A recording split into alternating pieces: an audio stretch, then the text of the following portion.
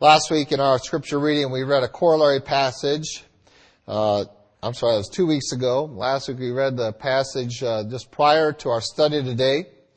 And we want to read again chapter 15, verses 1 all the way through verse 34. That's as far as we're going to get this morning in our study.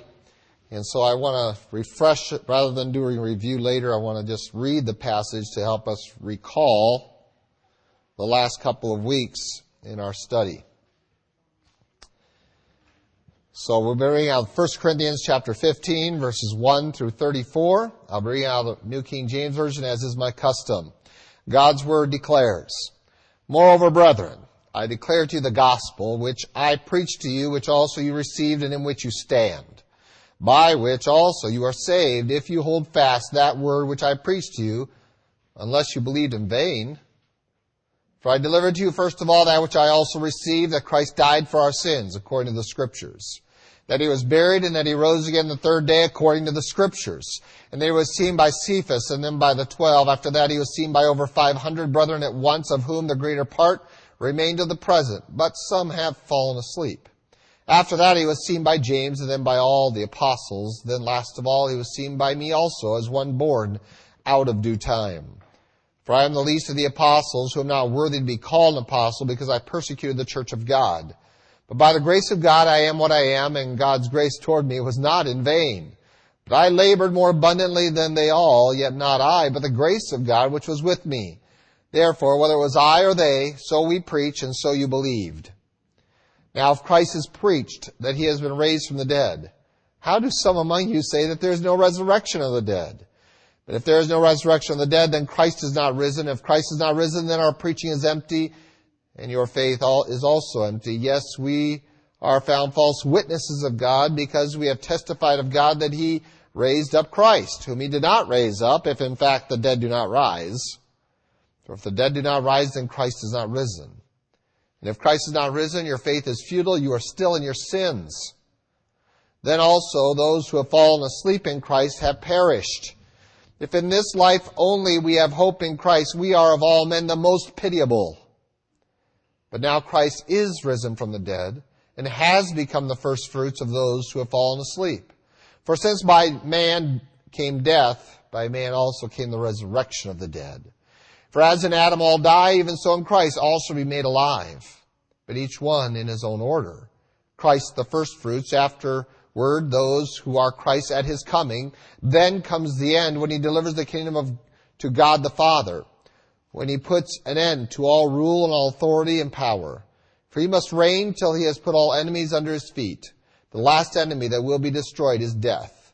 For he has put all things under his feet. But when he says all things are put under him, it is evident that he who put all things under him is accepted. Now when all things are made subject to him, then the Son himself will also be subject to him who put all things under him, that God may be all in all. Otherwise, what will they do who are baptized for the dead, if the dead do not rise at all? Why then are they baptized for the dead? And why do we stand in jeopardy every hour? I affirm by boasting in you, which I have in Christ Jesus our Lord, I die daily. If in the manner of men I have fought with beasts at Ephesus, what advantage is it to me, if the dead do not rise? Let us eat and drink, for tomorrow we die. Do not be deceived. Evil company corrupts good habits. Awake to righteousness and do not sin, for some do not have the knowledge of God. I speak this to your shame. Work through these 2 verses. And then I want to back up, once we get that resolved, and look into the whole force of the chapter as we get into really what it means for the Christian to believe in the resurrection. Not only in terms of the salvation and the message we preach and of the future, but of what we engage in today and are able to do today because of the resurrection. Not just because we have a future, but because we have a future, we have some motivation for the present. So let's tear into verses 29 and 30. Paul asks a question. Remember, he is in the course of presenting a full defense of the resurrection. Not only of Jesus Christ, but of the church and of all men. That there is something more to man than just this body. There's something more to our existence than just this time. And the resurrection is ultimately the doctrine that leads us into that discussion of the immaterial part of man and the quality in which we have been created, going back to the image-bearingness of God, that He has given us something of His eternality in addition to many other things, that we have now an existence that extends well beyond physical death. And that is true whether you are a believer in Jesus Christ or not. All will be resurrected, the Bible says, some to eternal life and some to eternal judgment. And so He has given this full presentation of the resurrection. And this is just another one of the very brief evidences that He puts forward for its existence, for its reasonableness. Remember, He talked about the prophetic word. He talked about the preaching and the eyewitness, the historical record of Christ's resurrection. He goes through the aspect of the resurrection in terms of your salvation and its reference and its power over sin and death that He's going to revisit at the end of this chapter. He's gone through and talked about the future that it holds for us. Well, now He wants to come in and take an example, and Paul does this regularly in his preaching and teaching, enough so at least that we should expect it. He takes something not from Christianity, but he takes something from the culture around those that he is writing to. He is writing to the church in Corinth, and there in the peninsula where you find Corinth, there was a sect of people just a little bit north of the city itself, city proper in Corinth, that practiced something called baptizing the dead. And this is what they would do. And if you think that's weird, it's not unusual. In fact, he could have called forth many examples. He could have called forth the Egyptian example of mummification and all that is involved in the burial rites of pharaohs and such. He could have called forth many examples where it is evident that men understand there's something more to us than just this life. There's something more to us than just this physical. And if we were to write this in this region with its history, we could go around and we can look at some of the other religions and point out that, well, they show evidence that they believe that there's something spiritual about man as well. Well, in this instance, we have recorded for us by Homer and other writers, this group that would take their dead and would baptize them in the sea before burial as a means for their spirit to go out and to set sail. And if you understand this region, you understand why that's important. This is sailor town. This is a port city. And the whole isthmus is surrounded around the idea of two ports, really, so they serve two different seas, and you can understand how sailors would, the best place for your spirit is out there on the sea, because that's where we're all free.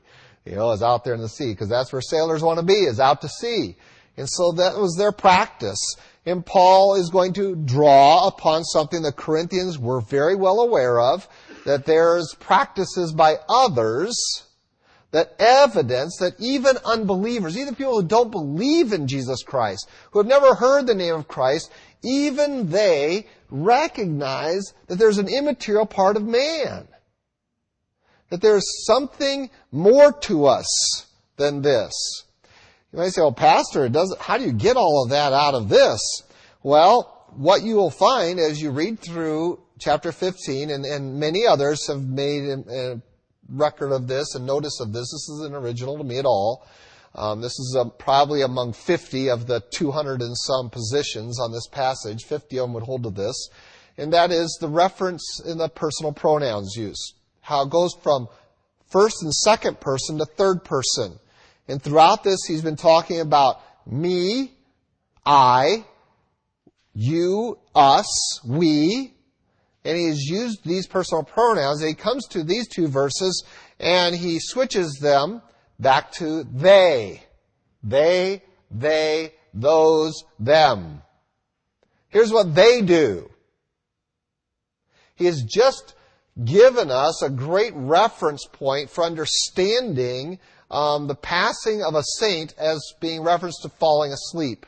Here he's going to speak specifically of the dead, with no relationship to their placing Christ, that they are not dead, but rather sleeping, and that they are waiting for the resurrection of life. But those who die without Christ are truly dead, for what they are going to be raised to is the second death, eternal death. And so those who are dead in their trespasses and sins and die in this life are truly dead. But we find that they, what will they do who are baptized for the dead if the dead do not rise at all? Why are they baptized for the dead? What is the point? Why are they doing that? Look out of your community, look out your window, and there goes them carrying off this corpse down there to baptize it. Why are they doing that? Why are they participating in that act? They even recognize that there's something more to man than just the body. And we can go around here, we can go down to the Pueblos, and we can see in their spirit religion all that they do for the dead to make sure that the spirit is taken care of properly. And I could use that as an example in our reference point, in our culture, and say, even they recognize that there's something more to man than the body. And so they do weird things, and weird to us, not weird to them. They do these rituals so that they can make sure that the spirit of that person is well taken care of. Well, even that is a recognition that there is a spiritual side of man. It's misguided. It's not built on any real truth.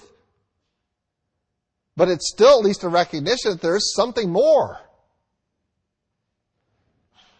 So we can look even to the lost, even to those who have no contact with Christ, and we can look at them and we can recognize this isn't just a Christian doctrine.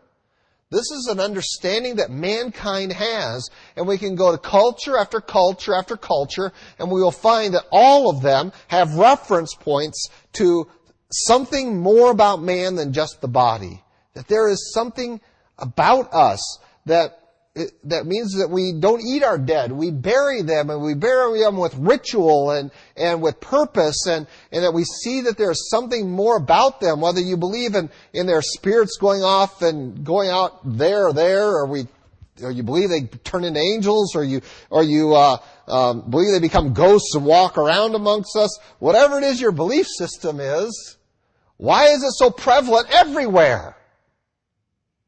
If this is just some weird Christian thing.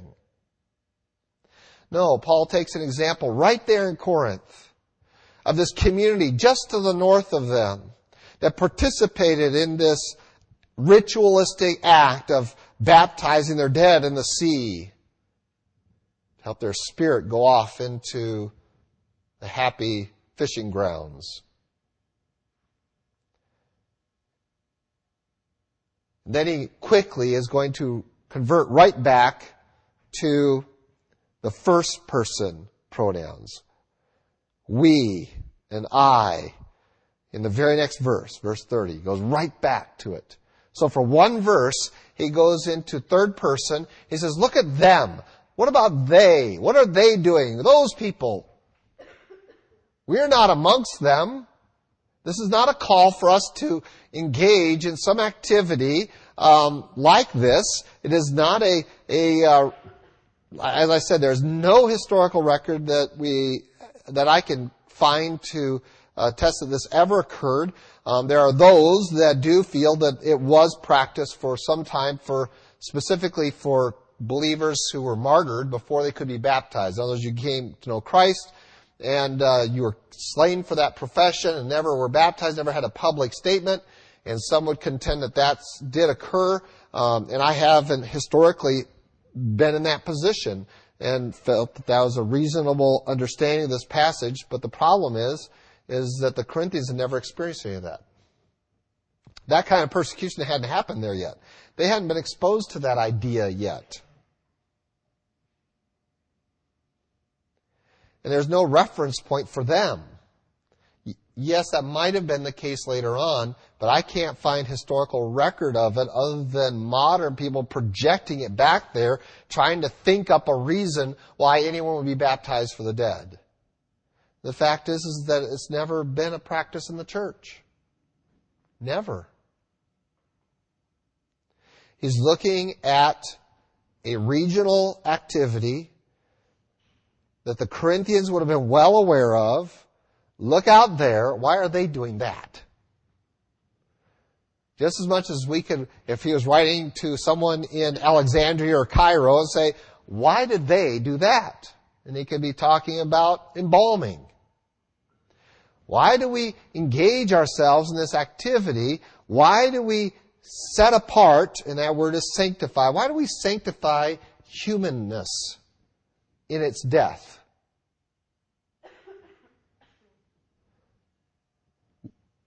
If we are just an advanced animal and this is all there is, then why don't we just treat human bodies like we treat other bodies? Process them. No, we recognize there's something more. That there's a spiritual side to this, that there's something that's more substantial about man that requires us to address the eternal in us. And even the world, even they outside of Christianity have acknowledged this. This isn't just superstition. It is humanity-wide because it's real. Whether we can see it or not is irrelevant. We know it's real, and there's still that sense within us that there's more to us than just this body, than just these days in the flesh. And so, why are they doing it? Why are they concerned about the body? Why are non-Christians concerned about whether they call them ghosts or angels or spirits, whatever they want to call them? Why are they so careful in their cultural practices to guard that which doesn't really exist? Now, is this his strongest argument? No. Does he spend the most time on it? No, he spends the least amount of time on it. It's this one verse, and I really attach it to the next one because I want you to see how he switches it to himself, to we, himself and the church. There's what they do. What about us? Why do we stand? Why do we live the way we live? Why do we take these great risks every day if there's no resurrection? Why are we engaging in this activity? Why do they do it, and why do we do it? If there is no resurrection. Granted, it's a weaker argument than the others that he's already listed, and he's listed the historical element, the references, the Old Testament promises and the prophecies of Scriptures. He's looked at the reasonableness, the necessity of Christ, the preaching, the testimony. He's looked at the requirement to conquer sin and death for us to get victory over. He's looked at the future of what God has in store for us in heaven with Christ in His kingdom.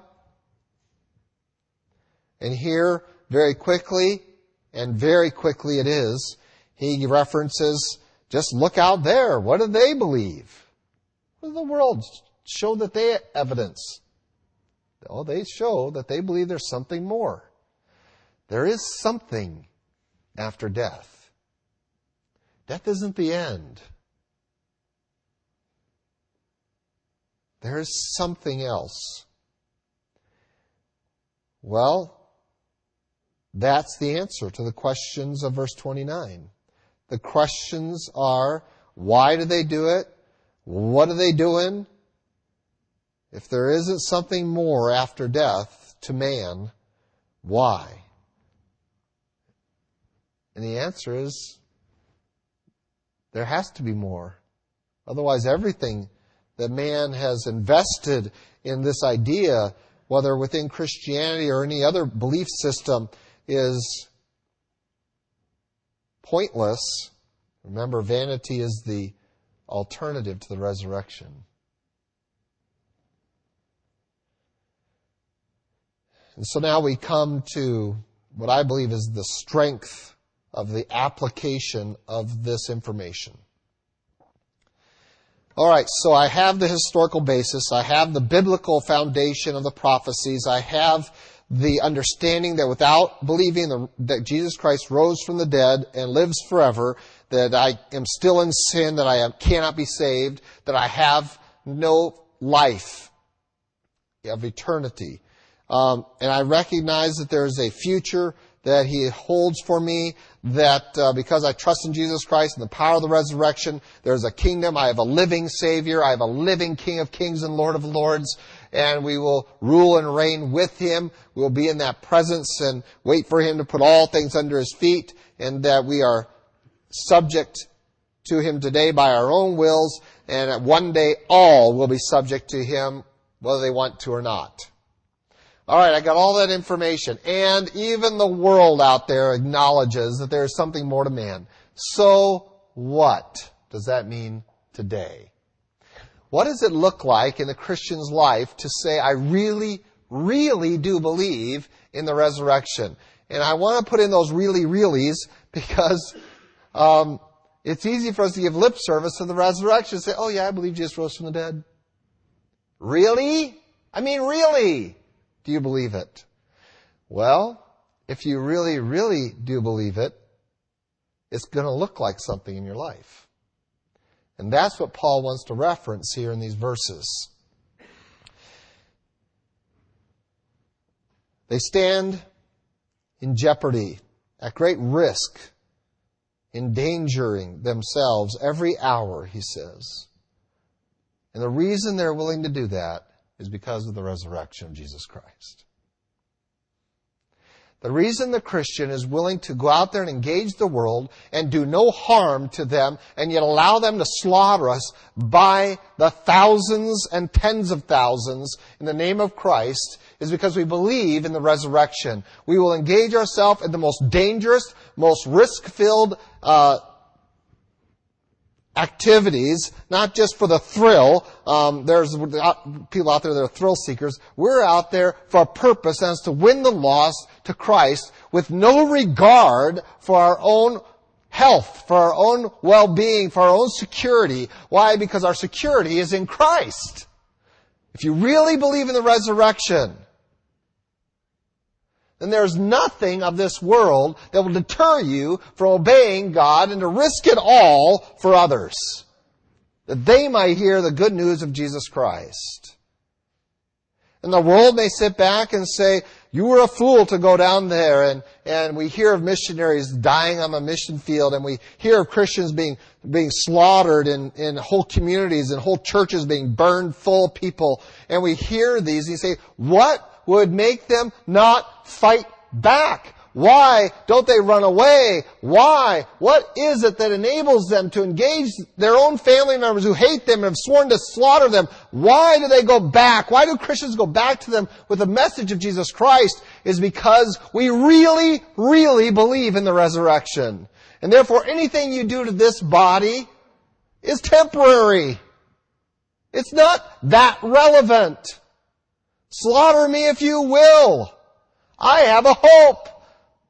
And therefore I can engage in this danger because it's not really dangerous for me. There's no risk.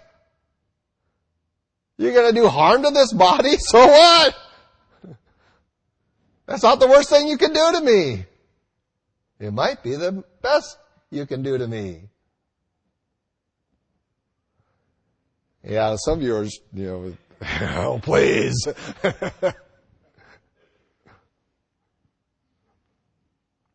And so we can place ourselves in that place of danger. We can go out in front of tanks and in front of machetes alike, and we can go there and declare Christ with a grin on our face, knowing that the worst they can do to us is destroy this flesh, and which is really, ultimately, because we really, really believe in the resurrection, the best they can do to us. So I can engage in dangerous activity that the world says is foolhardy because I believe in the resurrection. I have a powerful God who has secured for me a future that is infinitely better than this. And God has a job for me to do here, and I will do that as long as He gives me breath to do so. But this is not really my goal, is to have a comfortable, successful life here. Why? Because the resurrection is real and powerful, and I really, really do believe in it. Now, I wish I could say that I was willing to endanger myself or have lots of experience in that regard. I frankly don't. I know some of you think I take some high risks on some things. And risk is measured, it varies. When we moved down here to southwest Albuquerque from Rio Rancho, I had a Rio Rancho city councilman pull me aside and say, "What are you doing? Do you not know what that part of town is like?" And his warning to me was, "You have to think about your family. And you should not be taking them down into that war zone." That's back when Westgate was really the gang, it still is, but it was gang war zone. It's really moved more over to the southeast. But what are you doing? And to him, I was taking extraordinary risks moving down here to southwest Albuquerque, to Westgate area. I didn't see it that way. I was like, well, you got to go where the sinners are. And he goes, well, I guess you got more going for you than most. So he acknowledges that I was at least serving the Lord, that I had some hedge of protection around me. But really, even if it cost me my life to come here, so what? I really believe in the resurrection. And it's not in this life that I have hope. Because if all I have is hope in this life, didn't Paul just say, we are pitiable, most pitiable. And so what is it that makes the Christian go out there and engage the world and doesn't worry about losing a job or losing relationships or losing his health or losing his very life? Why are we able to jeopardize it all? Because we really do believe in the resurrection, and we really, really know that there's a future for us in Christ's presence once I am finished in this world with this body. And so all this evidence comes to us, and it's evidenced by our willingness to endanger even our very lives for the work of Christ. Verse 31, he goes on, and we're going to see more of this in 2 Corinthians when we get to there. And yes, we are going to do 2 Corinthians right after 1 Corinthians. This idea of his boasting that he has, that he tries to relate not to himself, but really to Christ, that anything that he boasts of, he really has to give the honor and the glory of that, any boast that he has upon Christ, because of the extent of God's grace in his life. But he does want to affirm something, and that affirmation, he says, is a kind of boast. But he says, listen, I die daily. I'm ready every day to check out of here. I am dead to myself. And on your behalf, I'm willing to face death every day. Because death has no place over me. It has no authority. It has no control. It has no power. I have no fear of this. Why? Because I really, really believe in the resurrection? And so I die daily. I mean, you start counting it up, but he's going to do that in other passages of Scripture. He's going to start counting them up and talk about getting snake bit and half drowned in the ocean and stoned to half, as far as everybody's concerned, he was stoned to death, throw him out on the garbage heap. I mean, this man was living this. He's going to talk about in human terms as an example, and that in the manner of men, I've fought with beasts at Ephesus. What advantage is it to me? If there is no resurrection, why would I go out there and do this? Why would you do that? Why would you risk your life for something like that if there is no resurrection? It's foolishness.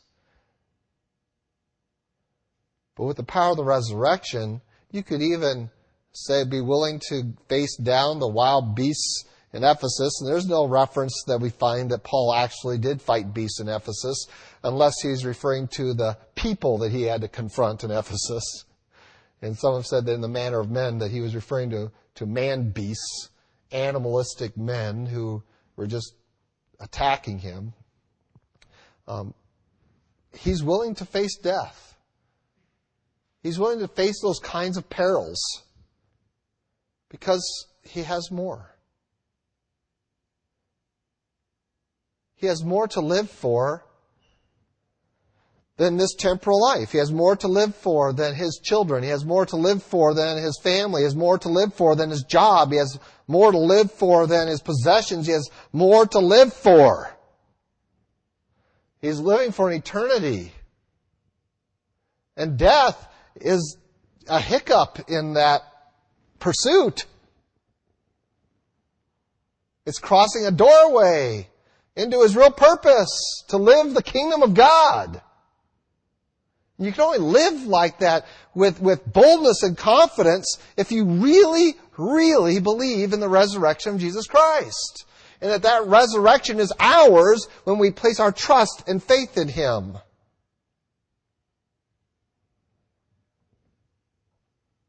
Secondly, that's the first evidence of the power of the resurrection.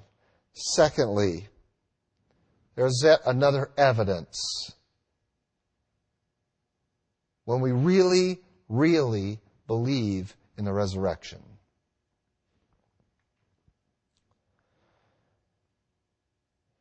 Verse 33 and 34 say, do not be deceived. Evil company corrupts good habits. Awake to righteousness and do not sin.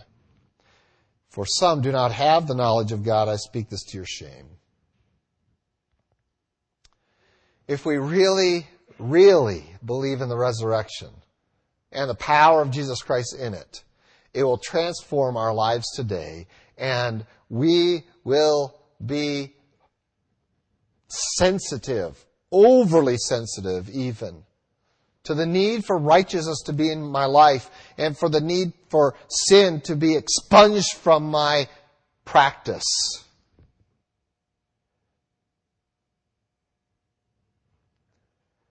As a child, I was often confronted with the idea that God is watching you. And so you should live a certain way because God is watching you. I'm not always, my parents would say, we're not always watching, but God's always watching you. I'm always like, man, He's watching me. Turn off the light. He's still watching me.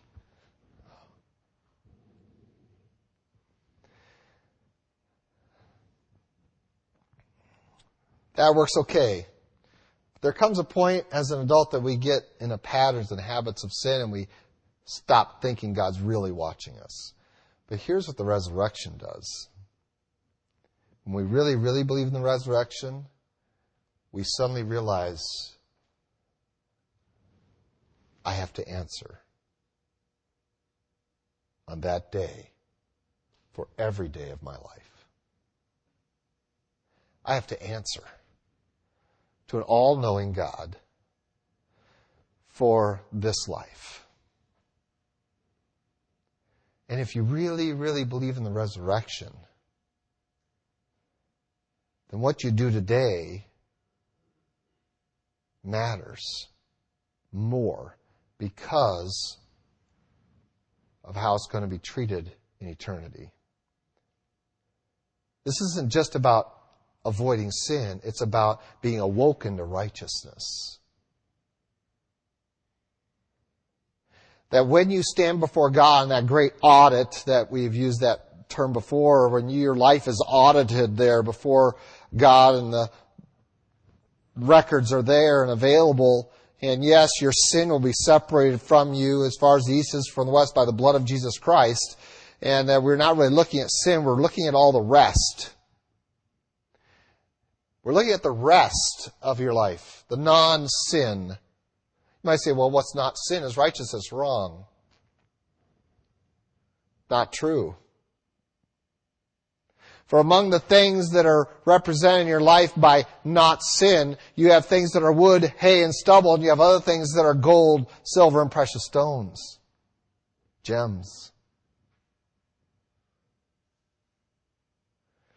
And when we realize that we really, really believe in a resurrection and in that day of the judgment seat of Christ, and we acknowledge that fact that I am investing, this is a day of investment into that day.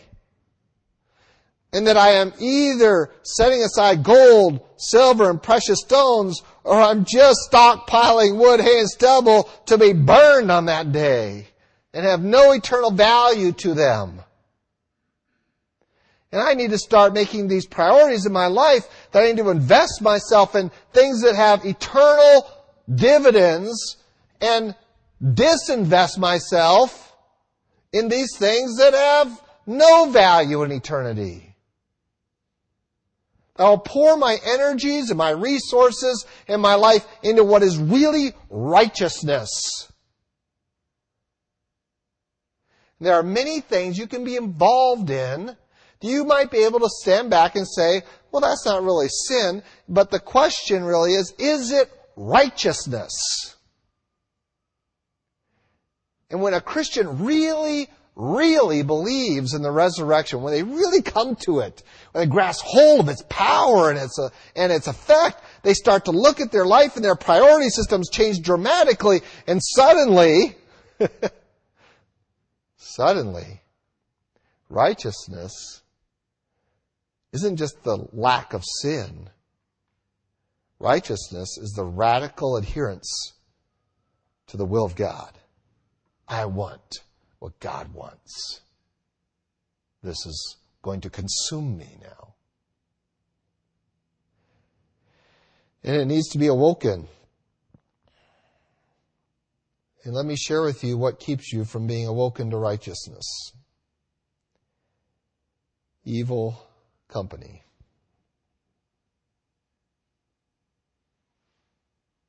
Evil company.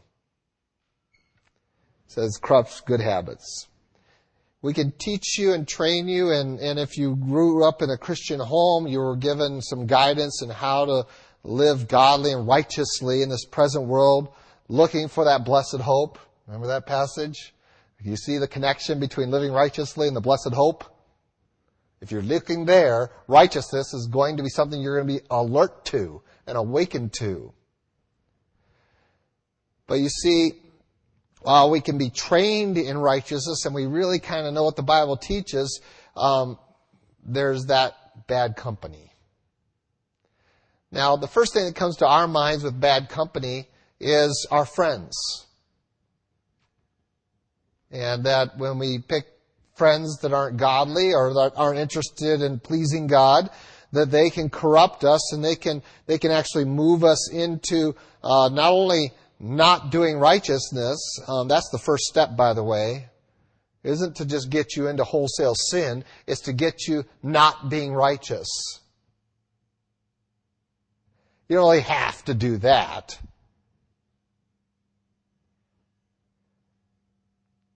And then the next step after that is to lead you into sin.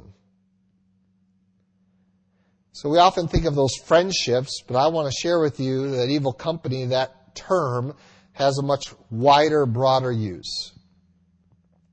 And yes, it can even refer to family members.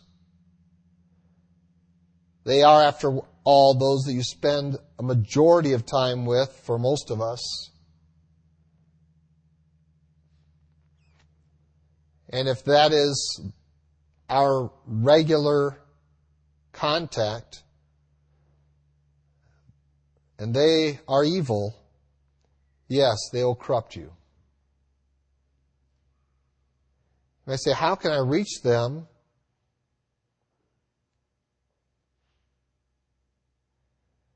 But yet not have them be my company.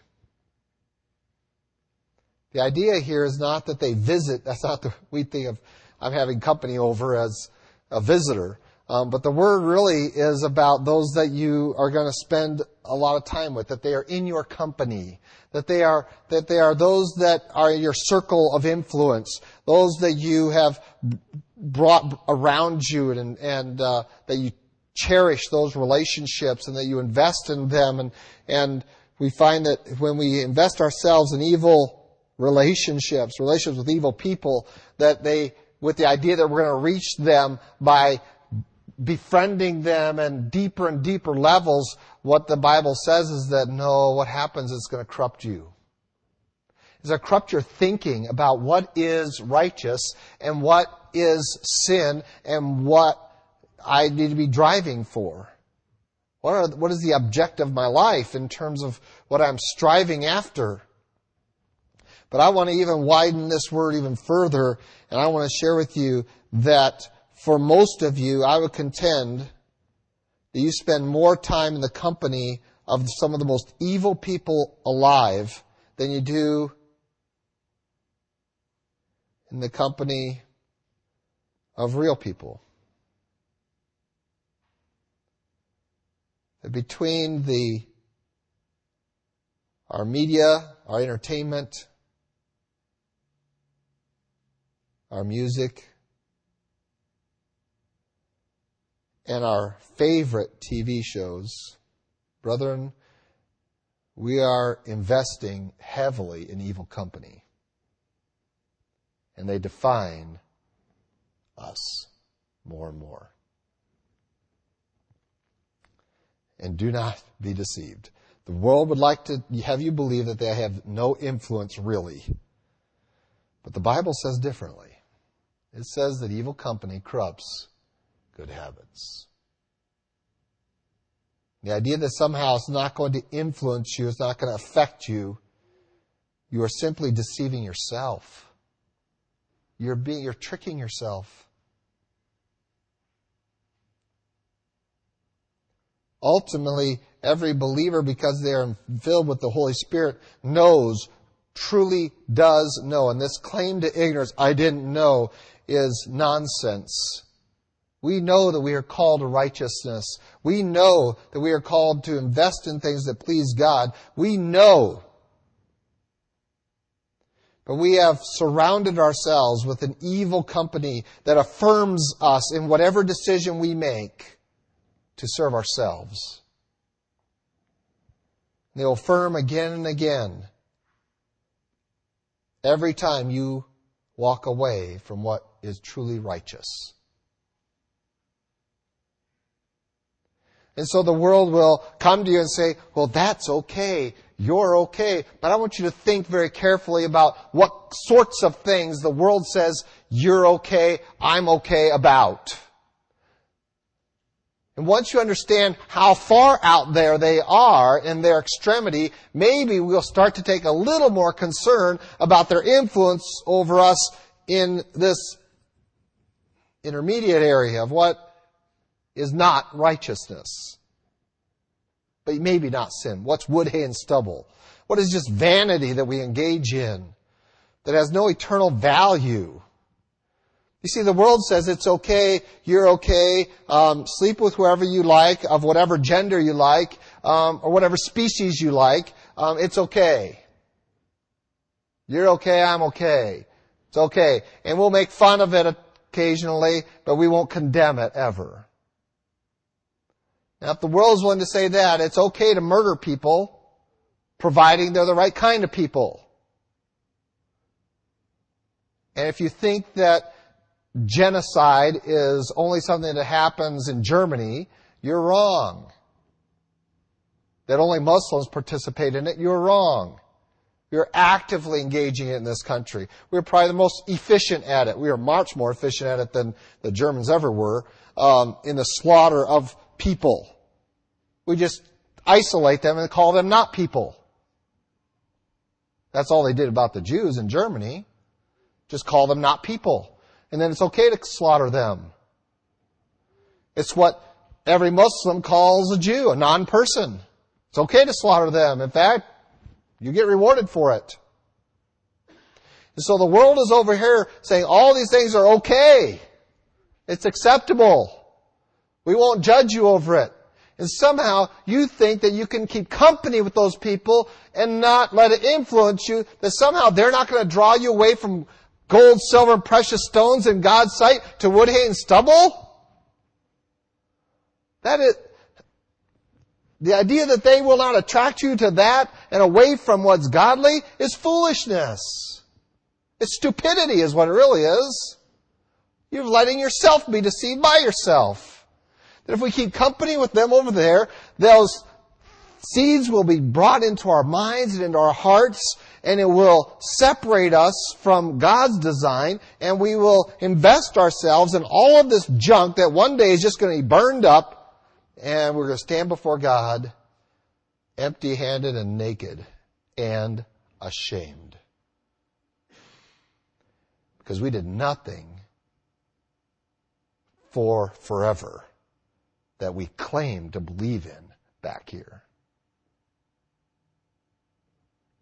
Log the hours. Log them. Get your day timer out. Log your hours. You tell me how much time you're investing in eternity. I look at mine and I'm ashamed.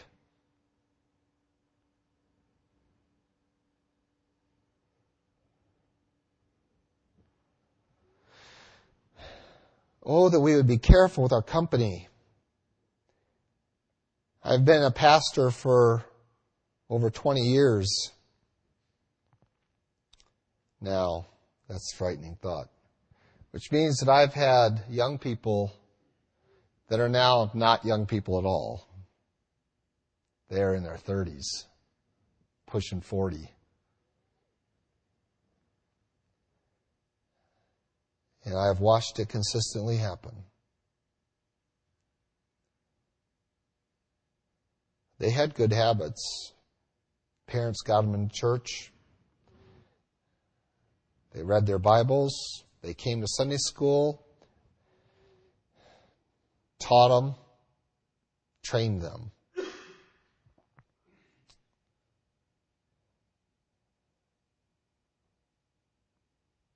But none of that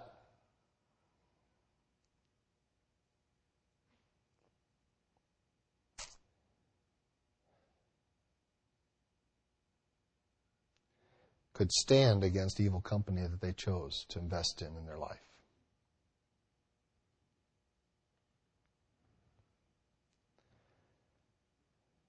And truly, we need an awakening in our lives to what righteousness really is.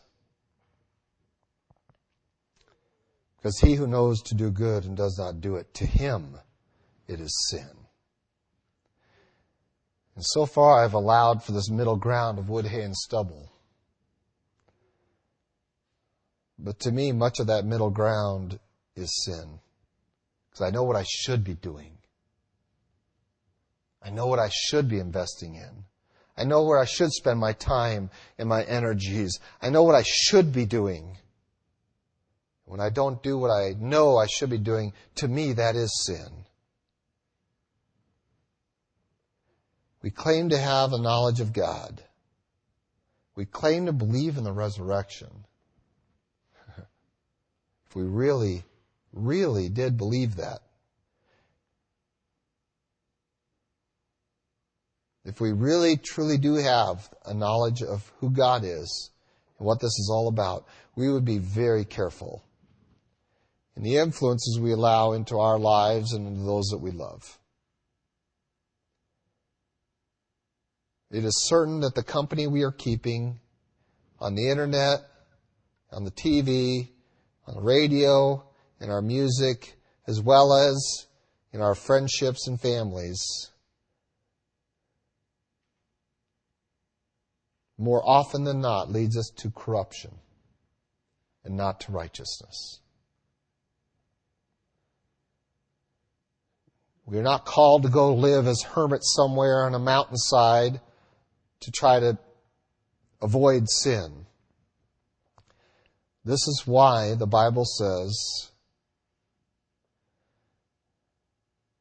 that we are to regularly gather together with God's people, to keep company with the saints, holy ones. Do not forsake the assembling of yourselves together, as the manner of some is. Why? Because there's great danger there. Because you will keep company with someone, with some influence. And if you're not keeping company with God's people, if you're not keeping company with God's Word, if you are not keeping company with righteousness, then you are being corrupted day by day. And it will not be surprising that somehow even your religious habits begin to wane. See, some people are going to church just by religious habit. Some people are praying just by religious habit. We always pray before you eat. Some people even read their Bible out of religious habit, not really gaining anything really from it. An evil company will corrupt those habits. They are corrupting them and making them of no value. Literally, we have fallen asleep. They've put us to sleep. And we're at the point now that we don't even recognize righteousness when it slaps us across the face. And we are no different than the Corinthians in that respect. And Paul says, this is your shame. This is the shame of the church. This is our shame. That we don't even really know what righteousness really is.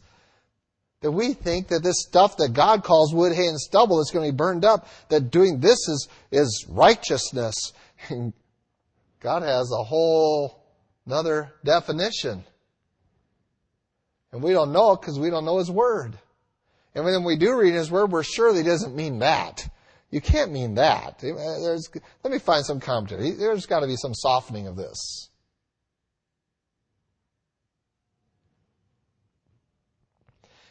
And we have softened away the books of 1st and 2nd Corinthians to the point that most of our churches don't adhere to any of it. We need to be woken up. And when Paul says awake to righteousness, it's going to require some radical revisions in our life. To say, listen, let me think about where I'm spending my time. Let me see who is my company. Who are the influences around me? Who am I spending my attentions upon? Who is it that's influencing me? Who is it that I am able to quote freely and willingly and ably without even a second thought?